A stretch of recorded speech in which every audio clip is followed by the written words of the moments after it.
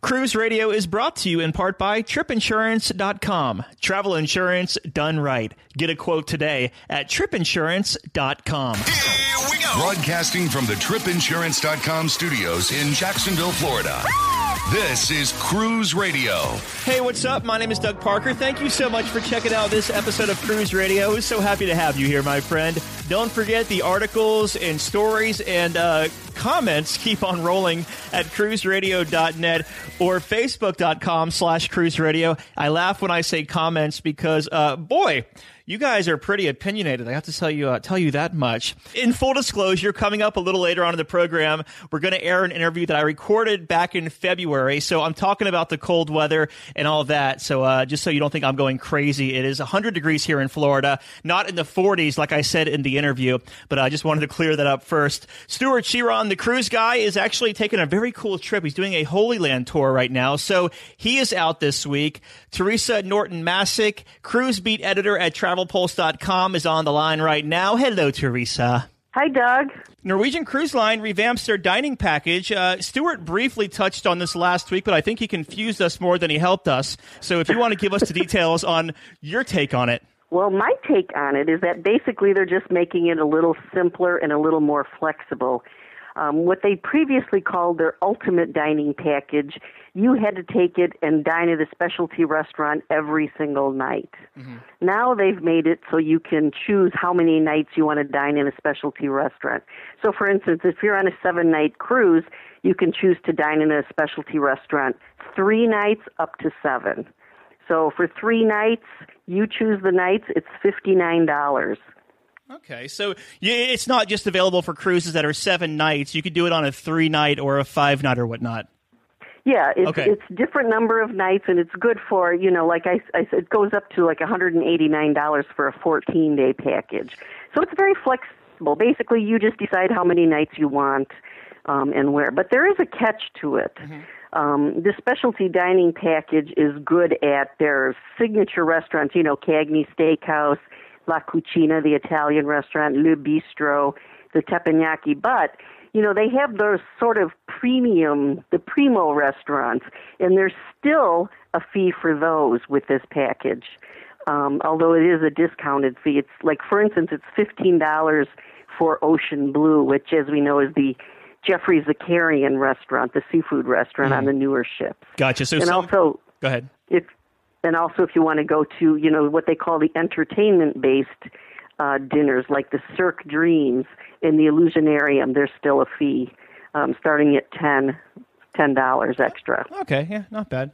Cruises to Nowhere. Now, those are the popular cruises that people like to take. A lot of first-timers like to take them, especially out of New York City, where they'll jump on a ship, spin around in the Atlantic for 2 or 3 days, and come back without hitting a port. But I read where Cruises to Nowhere could soon be ending. What's the latest on this?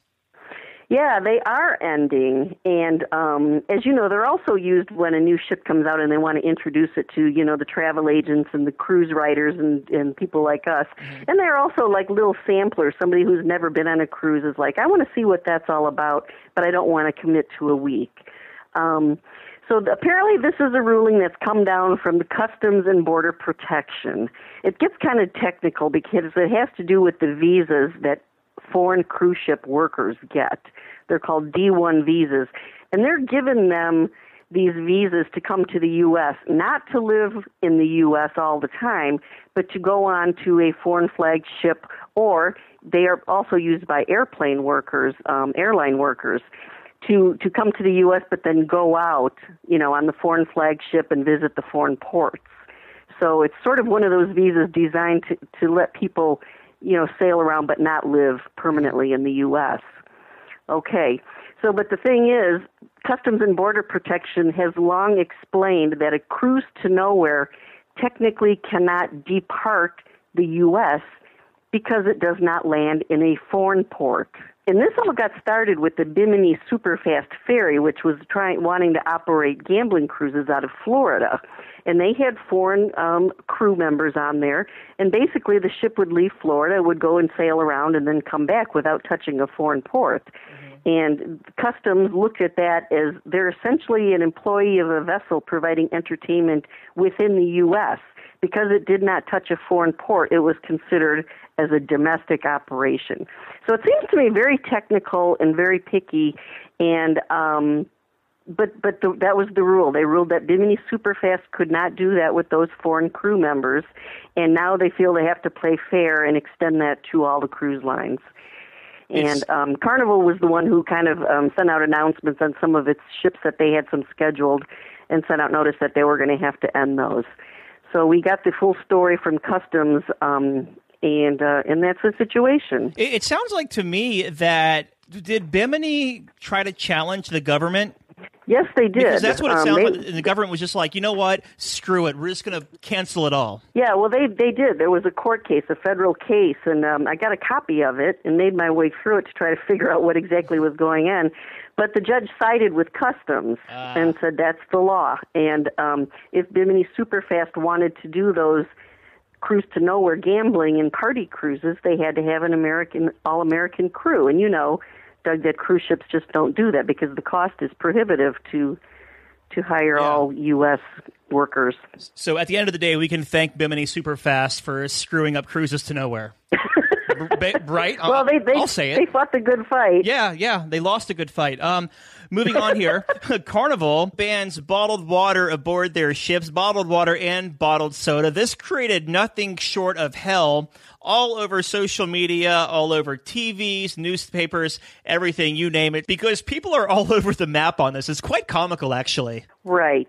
And I'm not really sure why, because you know as well as I do, and you've done stories on it, people who want to sneak booze onto a cruise ship go to such lengths to try to do it. You know, we're talking, using food coloring to tint the vodka that you put in a mouthwash bottle and all these products you can buy online to hide it.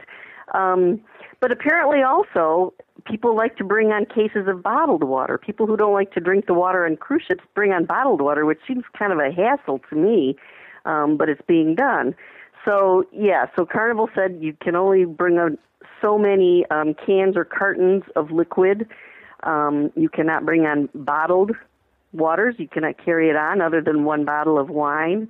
And I think they're trying to stem a problem. When you have behavioral problems fueled by alcohol, apparently sometimes it seems to be linked back to people who smuggle their alcohol on board and don't have to pay for it. We talked about it last week that it's not a bad price for a 12-pack of water. It's reasonably fair. It's $2.99 for a 12-pack plus tax delivered right to your stateroom. You could buy it before your cruise, or if you wait until you get on your cruise, it's $4.99 plus gratuities. But still, I mean, that's not bad because that bottle of water in your room is like, what, $3 or $4? Right, and they lowered that simply because they do know people like bottled water. And obviously, they're not against people drinking bottled water. Mm-hmm. So that price is quite fair considering you pay more than $2.99 for one bottle in an airport. Yeah, definitely. And so you can bring up to 12 unopened cans or cartons of water or even soda or other non-alcoholic beverages. So they're really trying to stop the smuggling of alcohol. And, of course, you got a lot of complaints. You probably did. I did.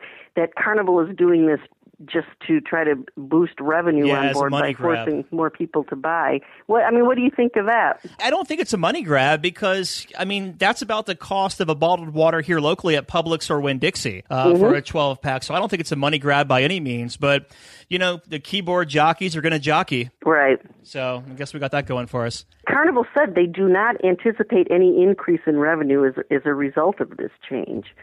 Especially because they lowered the price of bottled water by so much. So moving on to Holland America, the Holland America MS Noordam rescued a sightseeing boat in Alaska last week. What are the details on this? Yeah, the Noordam was on an Alaska cruise there in Glacier Bay, and there was a sightseeing boat that was disabled somehow. I'm not sure what exactly happened to it, but the Noordam goes and they lower their tender into the water, and they bring about 40 passengers and one park ranger to the cruise ship. And they feed them lunch, and they sail for a little bit, and they go to a place called Bartlett Cove, where apparently it was convenient to drop them off. Okay. So, they got a little free mini cruise out of it, and this kind of thing does happen every now and then when cruise ships come to the rescue. It's the third time a Holland America ship has made a rescue this year. It's also the third time that the Holland America ship has rescued this same vessel over the past 3 years. The same sightseeing vessel? Yeah. Really? It happened in August of 2012. It took on water, and then it had a mechanical problem in August of 2013. And then this just happened last week. It's like, you know what? I think it's time to retire the boat, maybe make it a reef and buy a new one. You know? Maybe Holland America will start billing them for the rescue services. Exactly, they should. In closing here, we have a listener question, Teresa. Someone was asking about a villa on Half Moon Cay, which is Holland America's and Carnival's private island. So I'm just going to read the question in its entirety. It says, Doug, a villa on Carnival's private island, Half Moon Cay, for 8 people is $499.99. The villa itself holds 18 people. Every person over 8 people is required to pay an additional $49.99 per person. We have 11 people in our party, and I'm confused why we have to pay extra if the villa itself holds 18. Why is that? First off, this sounds like a very confusing algebra problem. Right, and I'm so good at algebra. Yeah. Well, first of all, Half Moon Cay is one of the most highly rated private islands. It's really beautiful. And a year or two ago, Holland America added 5 two-story beach villas, and I think that's what this person is talking to because they use the word villa. They have smaller cabanas, but these villas are pretty luxurious. They're 2-story. They have a private bathroom, which is great when you're on the beach all day. They're air-conditioned. There's a hot tub and a fridge. And I think what the situation is here is that they also provide you with soft drinks and bottled water and snacks like fresh fruit, chips and dip, salsa, that kind of thing. From my understanding, the beach villas are stocked with like 8 floaty things to use for the day and towels and all that stuff. So if you're going to have more than 8 people, these beach villas are really set up for 8 people. So if you want to have more, they have to bring in more of the sodas, more of the bottled water, more of the snacks. They have to stock it with more towels, more floating mats and snorkeling gear. That's what I'm guessing, not to mention the additional cleaning that might be required. I suspect if they booked one and 11 people showed up and they didn't care if they had extra bottled water or sodas, there might not be a problem.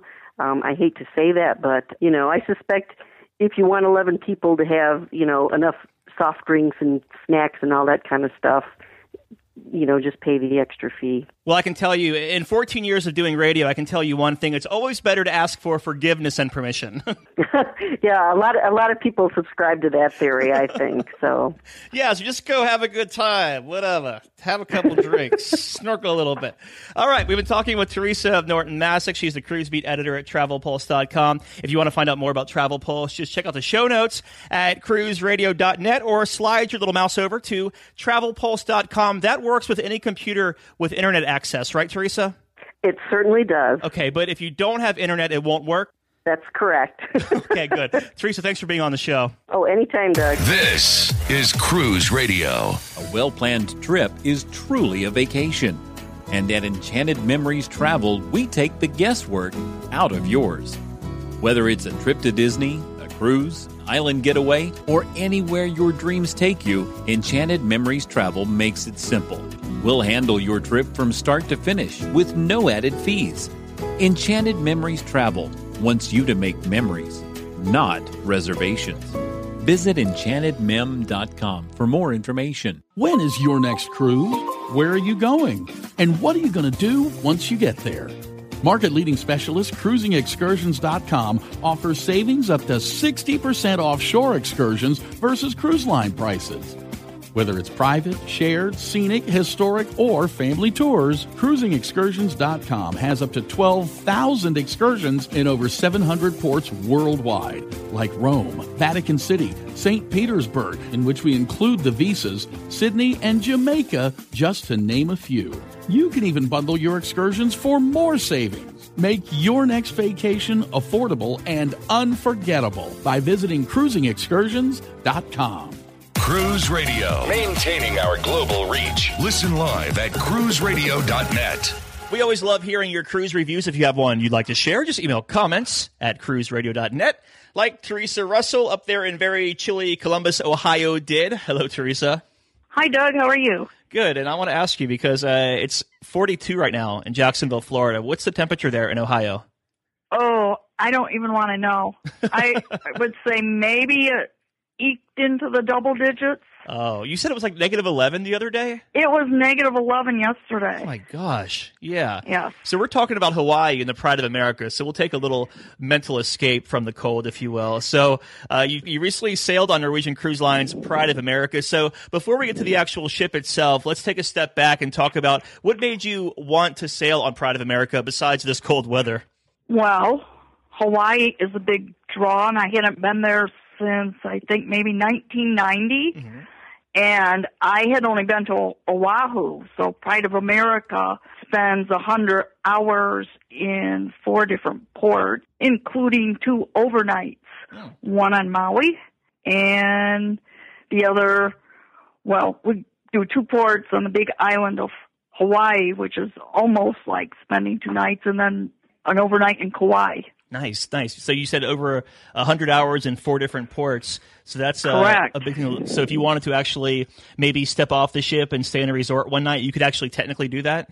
You could actually do that, yeah. And I think a lot of people do that on the big island of Hawaii, and we thought that would be the place to miss the ship if for some reason we didn't get back in time, because we could just drive across the island from Hilo to Kona. Nice. And where does it embark? We embarked in Honolulu. Okay. And so there's plenty to do there, and I highly recommend coming early or staying late or doing both. But coming early would be good just because I'm on Eastern time, there's a 5-hour time difference, and it's a heck of a long flight. Yeah, I was going to ask you, how long is that flight? My flight left at 5 p.m. from Columbus, and we got to Hawaii the next day at 6 a.m., which would have been 11 a.m. Columbus time. Oh, boy. Yeah. So it was a heck of a long flight. Right. So here we are. I did have some layovers. Nice. Well, here we are, boots on the ground in Hawaii. You're there. You're at the terminal. Well, how was the embarkation process? Embarkation was great. It was easy. It was typically Hawaiian, I'll say. Everything about the ship has a real Hawaiian flair. You know that you are, in the islands. So they have a lei greeting instead of just the first photo with the ship as the background. We had some hula dancers with us in the photo, and that was nice. And embarkation was great, easy, efficient. And since this is a Hawaii cruise and it just basically circumnavigates the Hawaiian Islands, there's no need for a passport, right? No need for a passport. No need for a birth certificate because you are in the U.S. And there are people who seem to not realize that Hawaii is actually part of the U.S. They use American money there. They speak English and also Hawaiian. Hey, man, what language do they speak over there in Hawaii? Exactly. But they do speak Hawaiian, and that's an interesting language that has only 12 letters in it. Nice. So you go through embarkation and you get on Pride of America. What was your impression? I was very impressed. Honestly, I had heard some not so wonderful reviews about the ship or the service or the crew. I am very perplexed as to where these people came up with these poor reviews. The service was good, and being American flagged, the crew is American or people with green cards, but I had read they were unfriendly and lazy and disinterested. That was not the case at all. The service was excellent. There's no language barrier with any of the crew because they all speak English, and they were chatty. There are a lot of college students, people maybe doing a gap year. I even met somebody who went to Ohio State. Oh, wow. And I can say that I've never met a crew member before who went to my alma mater. Wow, yeah, first time for everything. So let's move to the stateroom. What kind of stateroom did you have, and what were your impressions? I had a balcony, and a balcony is great for the Hawaii itinerary for obvious reasons, because you do sail close to the islands a lot, like along the Nepali coast. So it's nice to have a place that you can just sit, relax, and view it. I will say the cabins were a little bit smaller than on other Norwegian ships, but I will also say we were rarely in our stateroom. Right. Cool. You said it was a little smaller. In what way? usually you have a little more room to get around. I mean, the bed was fairly close to the end wall, the end of the wall, and passing by the desk and the shelves was a little bit tight. Mm-hmm. But it wasn't uncomfortable. It wasn't horrendously small. Nice. But you do notice the difference. But the room was well maintained. We had a good stateroom steward. And maybe we could have used a little more storage space, but we survived. Huh. One thing that Pride of America has, actually Norwegian in general has, is a lot of dining options. I know they have like the Cadillac Diner, Aloha Cafe, Key West Grill, and a few other venues aboard Pride of America. What were your impressions of the dining? I love the dining. And since it's an American flagship, the theme of the ship, and we heard some people make comments about the stars, and there's a Mardi Gras venue and Liberty Dining Room, which kind of has a colonial America theme. Everything it has an American theme. So when you see stars on the floor or the Great Seal of the United States in the atrium, it's because this is an American ship. We were just surprised that some people wondered why. Why are there stars here? Why does this look white? Well, kind of looks like the White House maybe, or the Capitol, but it showcases Americana. Very good. And as far as the specialty restaurants, did you do any dining on in any specialty restaurants? Oh, I have to admit that I went to several. The usual Le Bistro on this ship is called Jefferson's Bistro, and that's the French restaurant. That was excellent. We also went to Moderno's, the Churrascaria, which I call the Meat Fest. And you have meat, right off a skewer in many different presentations. And it was all delicious. And the secret for somebody like me who doesn't eat as much as some people, I know some people can eat massive amounts, like you, is, just take a little taste of each. And that makes a full meal. There's also a very nice salad bar included with that, and desserts as well. But that was just an amazing experience. And the other restaurant, one of my favorites that we ate at was the Steakhouse Cagney's. And that I had a filet mignon there, and that just melted in my mouth. They use certified Angus beef. Nice. Huh.